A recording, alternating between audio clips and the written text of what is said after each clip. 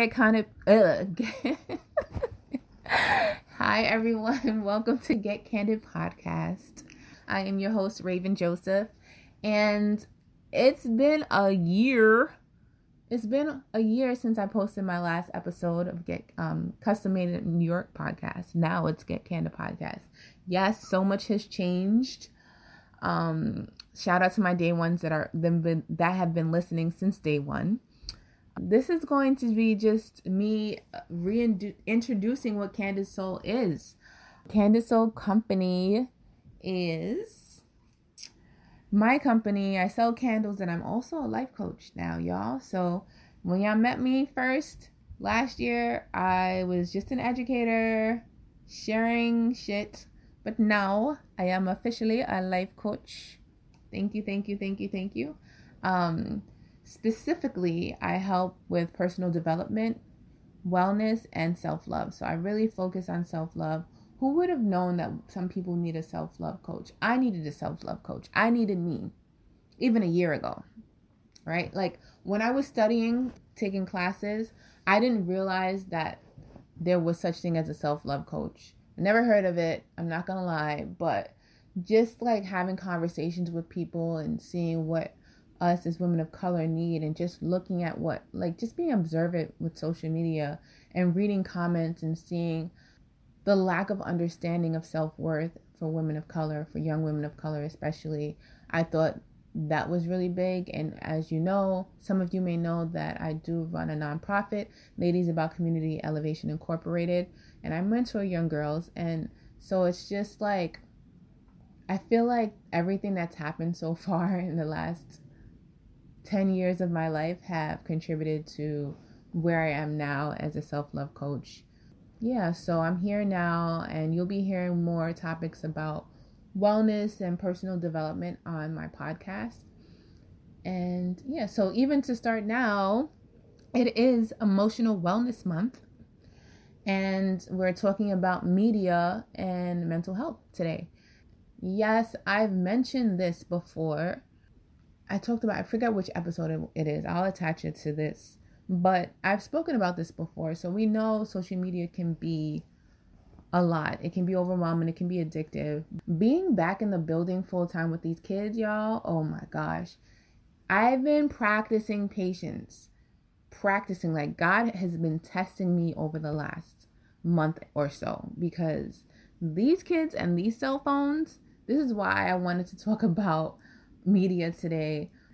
These kids are so absorbed in their phones, they can hardly get away from it. I know that in the past I've mentioned ways to like manage our social media intake, but I don't think y'all were listening, because there's still an increase in social media use because of the pandemic, and it's become so unhealthy for our youth, for us, right? So today I wanted to talk to you, not only, remind you of the pros and cons of overusing social media, but also I wanted to mention that I am inviting you to be a part of the 10-day challenge.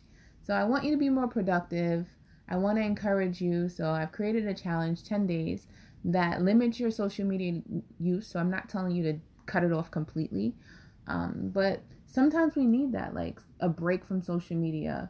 I know that there's so many good things about social media. It helps us to raise awareness, to connect with people, build relationships, like, especially like long distance relationships, networking, being able to like be yourself, be creative. But on the downside, it can like take away from your productivity. And that's one of the reasons why I wanted to put together this challenge, is because I want us to start reflecting on our year, reflecting on the things that we need, so that we go into a healthier new year if we aren't doing that already. I wouldn't say I'm addicted, because like most recently in September, I think I was off social media for like a month, and it didn't faze me. Like it wasn't even like I was fasting. I wasn't doing anything with my church, like sometimes they'll have something like a fast and I'll just give up social media, or it's not Lent or anything, but just something in me was just like, I just want to be by myself. I want to be in solitude. and I just turned off social media for a while, and it was cool. I just sat with myself, spent more time with God, put things together for work, because now that I'm back at work, I had to like figure out how to balance everything and get back on track. So that's what I've been doing for the past month, and now I'm here. But some of my students really, really have difficulties with just being back in school, and they're so used to being able to pick up their phones when they want to, right? Because if you're behind a screen, I can't, like, they didn't have their cameras on, so they could be on social media all day, every day. There's nobody to check them, especially if their families are at home. So what I'm noticing now is that they're not able to self-regulate their themselves right now, and I'm like their accountability partner, and they hate me. They hate me. I'm that like coach in the gym that's telling you to keep going, like don't give up, like you're mad annoyed about to throw up and I'm telling you keep going, right? So it's like that for them. And so I've been practicing so much patience, so much patience with these kids. Like sometimes I just want to throw the phone across the room, but I have my own struggles too. Like I struggle to focus on lesson planning because I don't want to sit in my seat for that long. And one of my students had the same issue. He's always on his phone. He's always walking around the classroom, and he's just like, Miss, like, I just need something, like, you know, I'm not going to say what he said, but I'm just like, kid, like, why would you need, you know, to put anything in your body to make you sit down and focus? And then he was just like, because, I just can't, like, you know, so he's just used to using certain things to calm himself down. He was just like, I feel embarrassed that I'm always like hyper. I'm like, that's you, that's your personality. I like that about you, you know, like you have energy. Like, why would you want to silence your energy? And he was just like, because I can't do the work.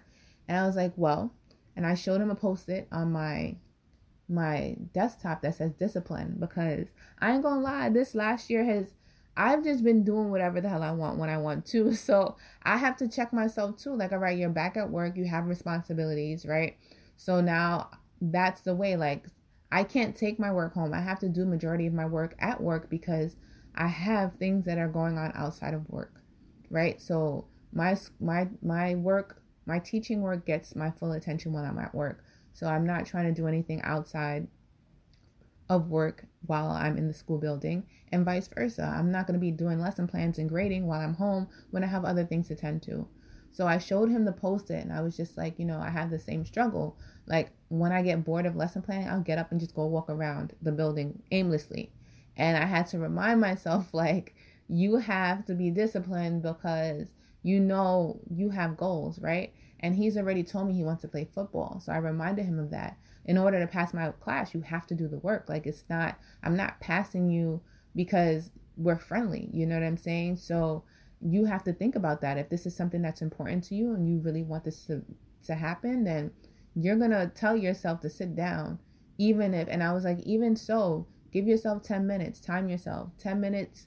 And then like you'll take a breather, do another 10 minutes and take a breather, because it is we're training ourselves to be back, right? To be back into a space where there's more restrictions for us.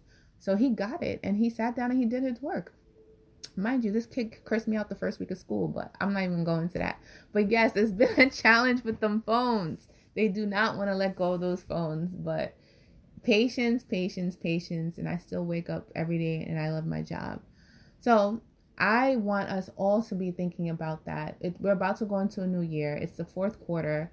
A lot of us have kind of like laxed because of the pandemic. And now, if you haven't already, it's time to get focused. And so I'm challenging you to put your mental health first, join this challenge, reflect on your year so that you have a better year coming. So if you're interested in joining this challenge, this productivity challenge, please subscribe to my email on my website, www.candidsoulco.com, and make sure that you are paying attention to people around you, because I've also noticed and I've learned through research that even people around us can be suffering, and we don't even realize it because we're so invested in social media. The way I look at social media is for entertainment, is to connect with people, to check in with people, sometimes even for inspiration. But some people are looking into social media as a way to escape their own reality. And that struck me because I do recall dating someone, and when this person woke up, they would go straight on social media every morning. No time spent with God or anything like that, just straight to social media. And I always thought that was so unhealthy because when you're waking up, the first thing you see, you don't know what you're going to expect when you open your phone. Like, social media barely has a filter. So for me, I can't open my phone and just go straight to social media. Like, the things that are on there, sometimes I don't want to see. It may trigger me. So I have a whole morning routine, some of you know of, right? But this person would always do that. And realizing after the fact that they're escaping their own reality. They were, depressed in some ways. And I didn't realize that as a way to support this person. So I just say that to say, pay attention to your loved ones. Pay attention to how much time they're spending on social media, especially our youth. They are heavily, if you think they're not, they are heavily impacted by social media. We just had our Facebook outage this week. It actually happened while I was at work, but I didn't notice it. And then when I went back to work the next day, my students were just like, oh, I was like, what did y'all do? Like, I read a book. What did y'all do? They were just like, oh, we went on TikTok mix. We're not even on Instagram like that. And I was just like, oh, wow. Facebook is for old people, apparently. So I was just laughing like, that's an escape. Some students showed me that they've been on social media for 18 hours in a week. 18 hours. Social media is not paying them anything to be on social media for 18 hours. Right? So just paying attention to the young kids in your life, your family members, having them do things that are productive, boosting their self-esteem, because we can't allow social media to teach our kids. We can't. Like, I know families are busy, and so if you know that you have a sister or brother that's always at work and their kids are mainly by themselves, or maybe like not tended to, maybe you should step in and check on them. It takes a village. So I just say that because I'm seeing that my students are so far behind. There's a lot of work to do, but it can be done. Like I said, with a village. So again, join my challenge. If you have any questions, more questions about it, you can DM Get Candid Pod on Instagram, and my assistant will reply to you with any information. But for now, just subscribe at www.candidsoulco.com. Make sure you're being productive. Make sure you're being intentional about your time.